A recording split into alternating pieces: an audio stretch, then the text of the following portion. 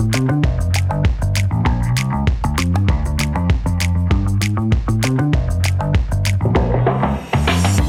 so we begin another year.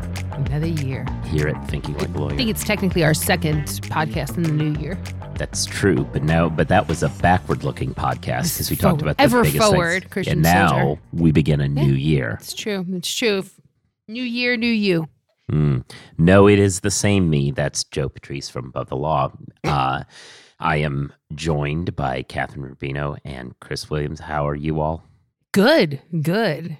This show is our, weekly look at the stories from the week that was in legal, and so here we are. But of course, we always begin with a little Small talk. Our small talk section. I actually have a follow-up to my small talk. Go for it. Last episode, I talked about my poor customer service at the Taylor Swift official website. Yes, well, I have follow-up. They are refunding my money and still shipping me the products. Wow. Late. I still haven't gotten a shipping confirmation number, mind you. But eventually, I will be made whole. Wow. No, more than whole. Sure. Yeah. But I feel like that's like the minimum they could do. I mean, I literally ordered it over a month ago. No, that sounds great. So I didn't know we had listeners. That's the only thing that made that. That's the person that pops to mind. They must have heard you on the podcast. Like, wait, didn't I know this person's order? The PR team was like, get on this stat. They were doing. You got to shake off this bad review. Oh. Or there you go. Well, I think it was a much larger problem than my order, and it was a massive issue that they had that they're trying to make right. Yeah. Good follow-up. Good follow-up on good for Taylor there. Anybody Speaking of else? good follows up, yes. Have y'all seen the Cat Williams, Shannon Sharp interview? Amazing. Oh my! It was wonderful. So my undergraduate thesis, I did it on comedy and speaking truth to power. Mm-hmm. My question was, the Greek word for it is a parrhesia, speaking truth to power. Like the person that does it is a parrhesiite. And my question was, can Black comedians be parrhesiites? One in the context of talking about racism. Because it's kind of like quotidian every day. Like, there's an old Dave Chappelle joke. He's like, oh, apparently Black people are getting beat by the police like like pancakes or something, But then there's also like the issue of can you still speak truth to power when power is diffused? Like we used to be in the context of a king, but when it's to like a issue of a systemic violence, right. Like how do you? There's no figurehead for racism outside of Trump, But like how do you do that? But it was cool to see Cat Williams do what kind of felt like is speaking truth to power is maybe not as much as like he was clearing his name. There might be related concepts, but yeah, because Cat is big in like Black circles, but like as far as like white audiences, I don't think they've really seen much of him since Friday, if that. Maybe some Wildin' Out. I don't want to throw dirt on his name and end up on Shannon Sharp again. But like seeing him come up big names in comedy like Cat Williams and Steve Harvey and Cedric the Entertainer to the degree that Cedric is a big name, it was refreshing to see. Mm-hmm. And the internet had receipts for like everything because things felt true when he was saying them. And there were like a couple bars. He was like, "How are you one of the original kings of comedy when you're not the first one?" Like just going like flame at everybody whoever said something bad about him on the show. And it was really cool to see. It was like 2 hours and 40 minutes. I sat down for it. I felt like I was watching a lecture. I was like, this is wonderful. Meanwhile, I was digging out of a snowstorm. So. Oh yeah. Yeah. So it ended up being definitely snowed. Yeah, it ended up being about 8 inches, and I managed to get myself out of it. So that was Woo-hoo! nice. Thank God for rain. Oh, well. Yeah, my cleanup included looking at the window and being like, Mm-hmm. Yeah, no, it came down, but it was reasonably, or like it wasn't, how sometimes you get that like really overly wet snow that's like impossible to shovel. Mm-hmm. It wasn't that. It was decently powdery, and so. Yeah, I think that also helps when you're early to the shoveling party. I've certainly anticipated rain in my past and not gotten it, and instead had very, very heavy snow to deal with. Did you salt? Yeah. Or fake salt, calcium something or other. There's some compound whose job it is to melt snow. But not kill all your future crops. Theoretically, You're not not kill all salt my the earth? plants. Yeah. Anyway, so okay, so that's a good. We had a good hefty small talk there. All right, let's talk.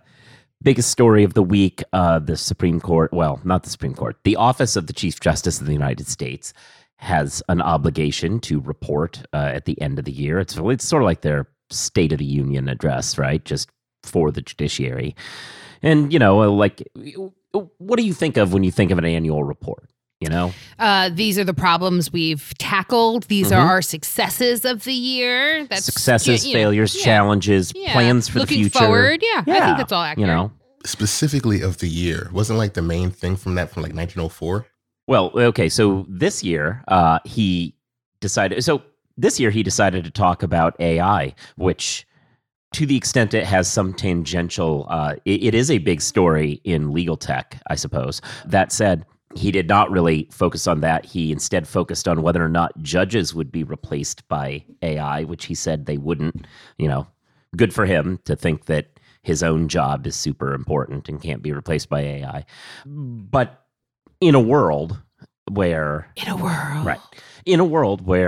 two Supreme Court justices have been tagged with taking hundreds of thousands of dollars in gifts and bribes from people, and we've had nationwide injunction problems, and there's supposedly a new ethics code that nobody trusts. You would think that maybe these issues would show up in the report. However, he instead decided to wax philosophic about whether or not he can be replaced by a robot anytime soon. As you pointed out, Chris, it wasn't even, hey, here's what's going on in AI. It was a series of digressions into the history of the typewriter, how clerks used to be scriveners who had to take shorthand. It just goes on. It drones on and on about all this stuff. And it's, I don't know. It felt like what I think it really is, which is he has distraction, utter contempt for the audience, for the American public. And he has, ever since about 3 years ago, he tackled this job, with seriousness. And he outlined a series of, at the time, important issues dealing with ethics and with harassment in the workplace. He then proposed lackluster to mealy-mouthed, somewhere in that zone, responses to it, and got dragged. And since then, his annual reports have only been these sorts of theoretical kind. Just not even theoretical, just digression. They read like that person who sends you a Christmas card that has a long thing in it that's like, well, Billy started school this year. They read like that kind of a missive. That actually sounds more relevant to the year that was, as opposed to, his thoughts on the typewriter. Yeah. Well, one thing that Elie Mystal, former co-host of this show, pointed out in his write-up of this story was that the true irony of this, of course, is, as Roberts goes, well, no one could ever replace the really serious, nuanced work that we do as judges. The irony is this is the same judge who used his entire Senate nomination hearings to say, judges just call balls and strikes. We don't really get into these. Right, umpires have literally been replaced by technology. Right. So maybe that was a bad analogy, friend. Yeah. But also, I think that analogy was particularly problematic and really did a lot to erode the general public's anger towards originalist sorts of judges. It made it seem like, well, this is just what the philosophy would say. This is just the way it is, as opposed to, a very deliberate political set of ideals that are being advanced. These are policy goals that are being advanced through a certain set of, court decisions, and calling it balls and strikes as opposed to, what he's actually doing, I think really had an impact on how the public perceived the role of the judiciary for a long time. I just really wish somebody that when he said that, it was like, how often umpires cheat? I really think this should have got nipped early on in the bud. This should not have been a talking point later. So I'm like, people, you know, how much people money people bet on these games. Like, you want to use a thing that is a major aspect of gambling in the U.S. as the standard for what a perfect judge is. Are you fucking kidding me? Nobody mentioned that decades ago. It is clear that the judiciary does a lot more at this juncture than that, in both good and bad ways. It is ridiculous to just plug in Blackstone's commentaries or whatever and say this is what the law is. That Clarence Thomas has been getting paid under the table for like the last 25 years. I don't know how easy we can be like, it's clear, it's better now than it is earlier. But it's also true that the take on AI was fairly sophomoric too. I mean, it read like, as somebody, so I cover this legal tech space. I know we don't talk about it on this particular show as much, that aspect of my beat, but I meet with these people who are developing these algorithms and trying to apply them to law. And the write-up that Roberts provided read like what people talked about in 2013. It seemed wholly divorced from where AI is right now, with the possible exception of he talked about hallucinations, which became fairly important this year. But they became important not because the tech is bad, but because the inputs. Lazy lawyers use tech badly. So they tried to use consumer-facing generative AI, which is not going to be backed by good data. And then they'd refuse to check the cases. So, that's the problem. And that has nothing to do with the technology itself. So, I don't know. I'm not surprised that John Roberts' tech take is from 10 years ago. Yeah. That actually seems pretty advanced for every other thing I know about him. Fair. If only he was pushing us back 10 years. I just want to say shout out to the one person who was so excited on the genealogy of AI that they were like, ooh, I wonder what the Chief Justice thinks about typewriters. And that because if you want to talk about judges being out of touch and being like this straight, like, oh, I'll talk about a typewriter. That's basically the same as ChatGPT. It was unreal. Yeah. And that's really what people want to hear from me, not, the thousands and thousands of words that have been poured in major publications impugning the reputation and ethics of your associate justices. It really is like if the State of the Union address came around and the president took the podium and just talked about the theme for the Easter egg hunt that year. Like talking about the least important, dumbest thing that the office of the president can do. It really is embarrassing. Teen Vogue could have done a better review. Teen Vogue did a better Teen Vogue. Teen Vogue's like a quality publication. Yeah, they're like the ProPublica of teenagers now. Yeah. Yes, I think that's a weirdly fair analogy. McDermott, Will & Emery is Vault's #1 law firm for associate satisfaction 3 years running. Why? Because they're doing big law better. At McDermott, you define what your success looks like. They help you achieve it. McDermott's award-winning professional development program and hands-on mentorship propel you toward your goals, while the industry-leading wellness benefits help you feel your best so you can do your best. Want to see how your life could be better at McDermott? Head to mwe.com/abovethelaw. Calidus AI cleverly supports you by suggesting relevant law to address your complex issues. Put in simple questions or longer fact patterns, then Calidus asks you to confirm if points are salient before proceeding. Use Calidus to check if you found all the key concepts, cases, and statutes. Calidus turns that into a high-quality, customer-ready document. Handle complexity confidently with legal's most advanced AI platform. Get $90 off your first 2 months. Use promo code Joe at calidusai.com. That's CALLIDUSAI.com. Okay, we unfortunately stay in the Supreme Court world for a little bit. This is a story that came in 2 acts around the end of the year. Professor Stephen Calabrese, who's noted as one of the original founders of the Federalist Society, though the Federalist Society ran a purge and told him he wasn't allowed to call himself that anymore. But I guess because he acknowledged racism exists. He did acknowledge. He said racism existed, so they purged him. He, however, names himself as a co-founder in this. Definitely how you want one of the most important judicial philosophies to be described. Right. So, well, we kicked you out when you acknowledged racism. Yeah. So he's had an interesting couple of years. Anyway, he wrote a piece in Volok's blog where he said that Clarence Thomas was the least it was incorruptible and the best Supreme Court justice who's ever served. Oh, so that's how he got back in with those people. Okay, so this is ridiculous in a lot of ways. So fuck Thurgood Marshall? Yeah, so, well, right. He's against all of these folks. He says he's better than Scalia even. He talks about how, because he's just so originalist, you know? He really trumped up the I have a black friend card. That's what this was. Like whenever somebody's like, this was the FedSoc version of I would have voted for Obama a third time. Right. So he, at the end of this bit, great analogy. Yeah. At the end of this bit, though, he goes on a run about how Clarence Thomas grew up poor. So he has every right to take money from wealthy people because he grew up poor and Congress doesn't pay judges enough. So therefore, taking bribes is cool. Yeah. Look, it's that last part that really does it, that really undoes all the work of, maybe this is just redistribution of wealth and not something maybe. No.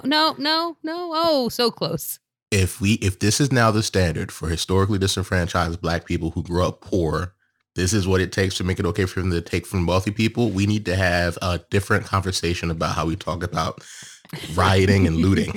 Yeah. Because there's been a lot of coverage that would suggest that being poor and black is not enough to take from the wealthy. I'm just saying, historically. This is new. Because there's Cherry Hill is right across the street from me. If this is the case, me and my friends are rioting.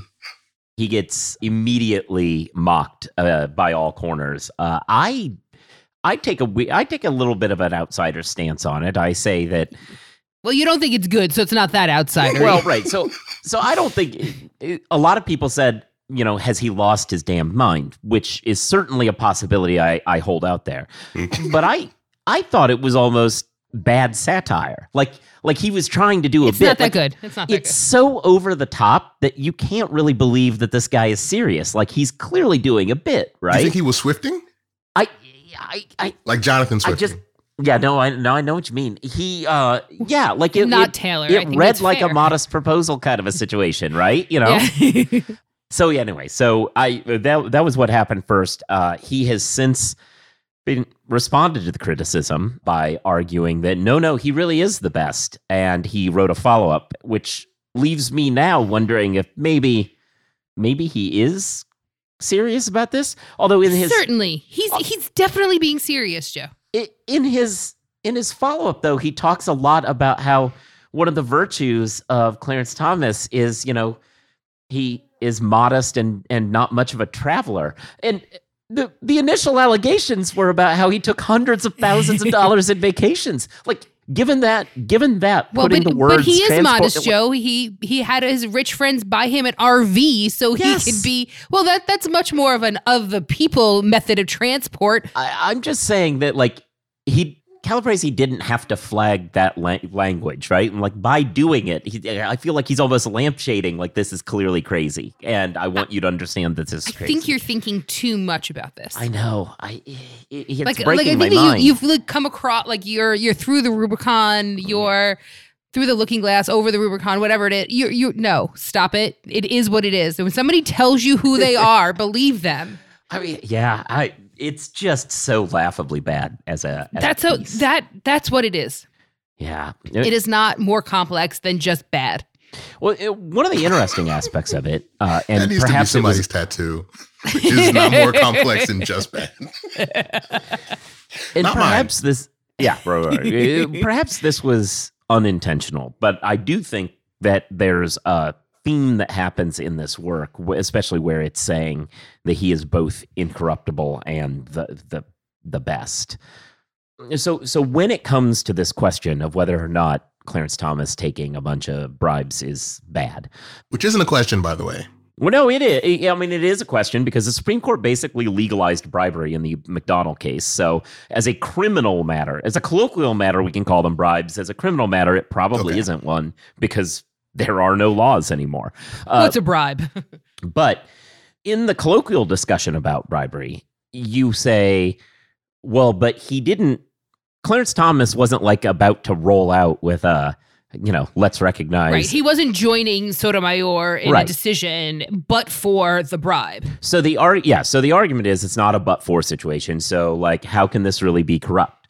Now, the flip side of this, of course, is one of us, I think it was you, Chris, wrote a piece after ProPublica dug up some receipts that Clarence Thomas spent the turn of the century, the turn of the 21st century, rolling around to every moneyed right-wing interest and going, wow, it'd be a real shame if I were to retire while Bill Clinton was president. And so given that, I actually thought that what was interesting is Calabrese's piece, by juxtaposing this corruption point with he's the best, he's even better than Antonin Scalia, he's the greatest of all time, kind of unintentionally proved the argument for why this is corrupt. Because no, he didn't change his mind over it, but the fact that the right views him as uniquely better than even somebody like Scalia proves that he was giving a kind of a quid pro quo, and the quid pro quo was, you give me this money or I'll disappear and my unique greatness will be gone. And my replacement, even, at the time could have been somebody more liberal, but even if his replacement is somebody like Neil Gorsuch, who's going to, rule in Bostock that, LGBTQ people are protected by discrimination laws. Like, well, that's a reason why you've got to keep me. That's why you've got to keep me flush in cash. And like, that is what we mean. And so I thought even if it was unintentional, it was very interesting the way in which he structured this argument by juxtaposing best and corrupt. He kind of proved the argument for why this could be corrupt, even if you aren't. Sure. That is more than he thought about this. Maybe. I think there is something interesting here. If memory serves, I think there's a tendency for judges over time to become more liberal in their outlooks. I think Clarence is one of the people that if he's either stayed as rightward or has only went rightward. Oh God, yeah. So given that he's an anomaly in that respect, I do find it interesting that one of the things he was saying was, oh, sure would be the same if somebody replaced me with a more liberal judge. Like the fact that he just gotten more right-leaning over time in light of protecting the right part of the judiciary in the same way that like the mafia protects small businesses. Like, I just find that interesting. No, that's a great analogy for it. Interesting. I will continue to monitor this situation, if for nothing else, my own mental health, to figure out whether or not Are you sure I it's not can going to get lead worse this than guy. you monitor this? Yeah, Have you considered monitoring Mercury?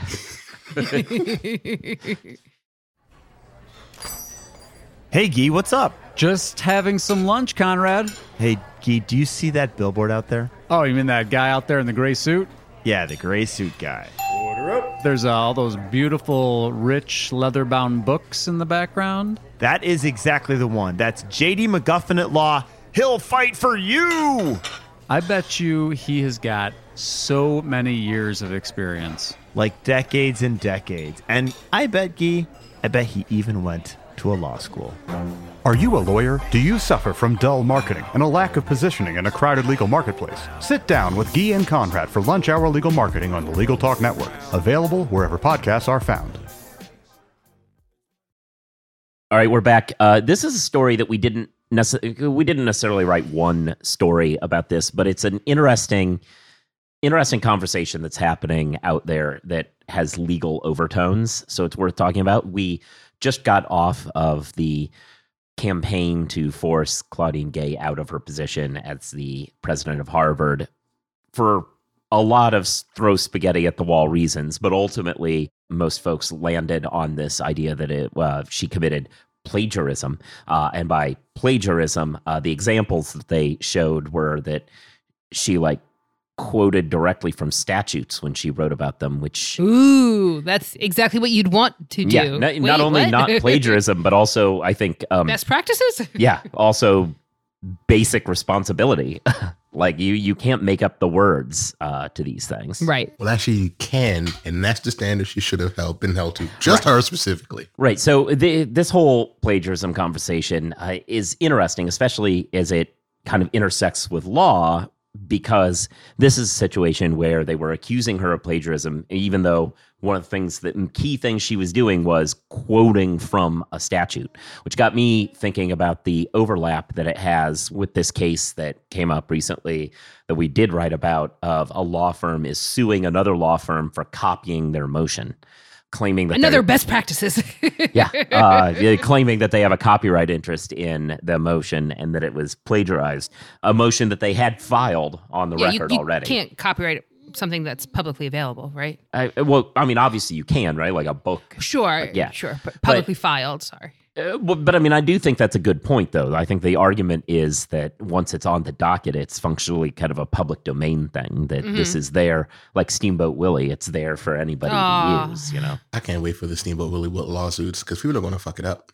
Yeah, I think that's true. People are, because it is very limited. You can't just take Mickey Mouse. Limited. They're going to be like, exactly. I'm going to be creative and put Steamboat Mickey in red shorts. No, you're getting sued. You're losing your house. Yeah. That's what's happening. No, I do think that the way that the discourse has evolved about plagiarism has been very problematic for academic standards and for legal standards as well. I think that what people are being accused of doing is what you're actually taught, I think, in practice, in academia, when you're actually quoting, when you're talking about a statute, you need the words of the statute. That remains true, even though Claudine Gay does not have her job. Yeah. It is weird when you end up splicing standards. Like, for example, like the standard of what constitutes bribery, or like colloquially, we know what Clarence is doing, but like legally speaking, blah, blah, blah. So it's a similar thing in like plagiarizing. Like, if a person looks at it like side by side, they're the same words. Of course they're copying, like, duh, but it's different in a legal setting. Well, so this also then spills over because one of the, it starts becoming gotcha between all these folks. People start pointing out that Justice Gorsuch wrote a book back when he was a judge, and people are like, he quotes the same stuff here, and just really mundane facts being relayed. There's so many ways to say the basic facts of a case. Some quotes from statutes. It speaks to how I think plagiarism, to the extent it's an issue at all, is misunderstood as it applies to the legal context, because plagiarism is your friend here in the law. If you aren't tying yourself to the same language over and over again, you're kind of entering lawlessness. Yeah, you want to use the language the courts have already interpreted, not coming up with your new ones. And that one would hope. You are a better lawyer when you do that. This is not an excuse for students to plagiarize, though. Just let that be known. Sure. So like there are different issues at play in these different situations, right? So when you're dealing with students, whatever, it might be different. Brian Fry, a law professor, also has done a lot of work on the idea that plagiarism shouldn't be a problem at all. That it's really bad that we artificially limit our intellectual inquiry this way. I think it's a very interesting take. I think a lot of the criticisms are true. It seems like it's a very ticky-tack rule that is often used for, to punish people for no good reason. That said, I do think that a lot of the critics of plagiarism rules undersell the risk that it reinforces kind of the hierarchies that exist in academia, that like the well-known, already established law professor, takes from their students and doesn't give them credit, and they get more famous. The student doesn't get any credit. Well, I mean, I do think there's a line there too, right? I think that in works that there are correct citations, even if the quotation marks aren't exactly where they need to be. I think if the citation is there, I'm a lot more forgiving of it than if there's no recognition of anybody who had that idea before you. Yeah, I just kind of took it as I think there might be some reason to say that it depends on the positions of the parties. I think that sure. if you're stealing from somebody who's less powerful, the student, the grad student, I think that that's probably a lot more limited though than peers. Or is it what's the power dynamic when someone's at a research institution versus a community college versus this school versus that school? I think that gets a little confusing and harder to adjudicate. I think when there are clear power dynamics, if somebody's working for you or you have that sort of a pre-existing relationship, that's one thing. But I think that it could get quite confusing. My hot take is I think there should be more of citation that's just, this was revealed to me in a dream. When did that one Well, come up? there's our new tattoo quote. This was No, I mean, revealed to me that's in a a real dream. thing he's referencing. I can't remember what it was. Yeah, it was some judge. So it's relevant. Yeah. But yeah, but like we need to bring So back plagiarism. we need to bring back the prophetic in the judiciary. Because too much of Yeah. this shit is predictable. Of course, all the right-leaning judges vote this way. We need some anomalies, and who better to do that than oracles? Or AI. Oh, there we go. Oh, Bringing everything full circle. Anyway, thanks for listening. You should be subscribed to the show so that you get new episodes when they come out. You should leave it reviews, write something, do stars, yada, yada, yada. You should be listening to The Jabot, Catherine's other show. I'm a guest on the Legal Tech Week Journalist Roundtable. You should check out the other offerings of the Legal Talk Network. Read Above the Law. That way you see these and other stories before we talk about them here. It's at ATL Blog on the Twitters. I'm at Joseph Patrice. She's at Catherine1. Chris is at Rights for Rent. Most of us, I don't think the publication, I don't think Above the Law is, but the rest of us are all over at Blue Sky as well, although I'm Joe Patrice over there. And with that, I think we're done. peace.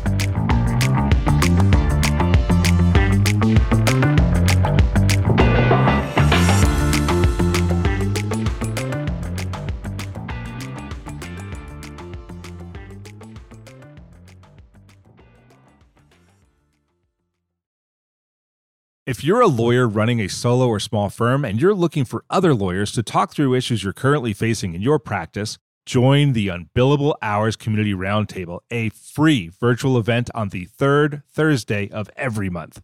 Lawyers from all over the country come together and meet with me, lawyer and law firm management consultant Christopher T. Anderson, to discuss best practices on topics such as marketing, client acquisition, hiring and firing, and time management.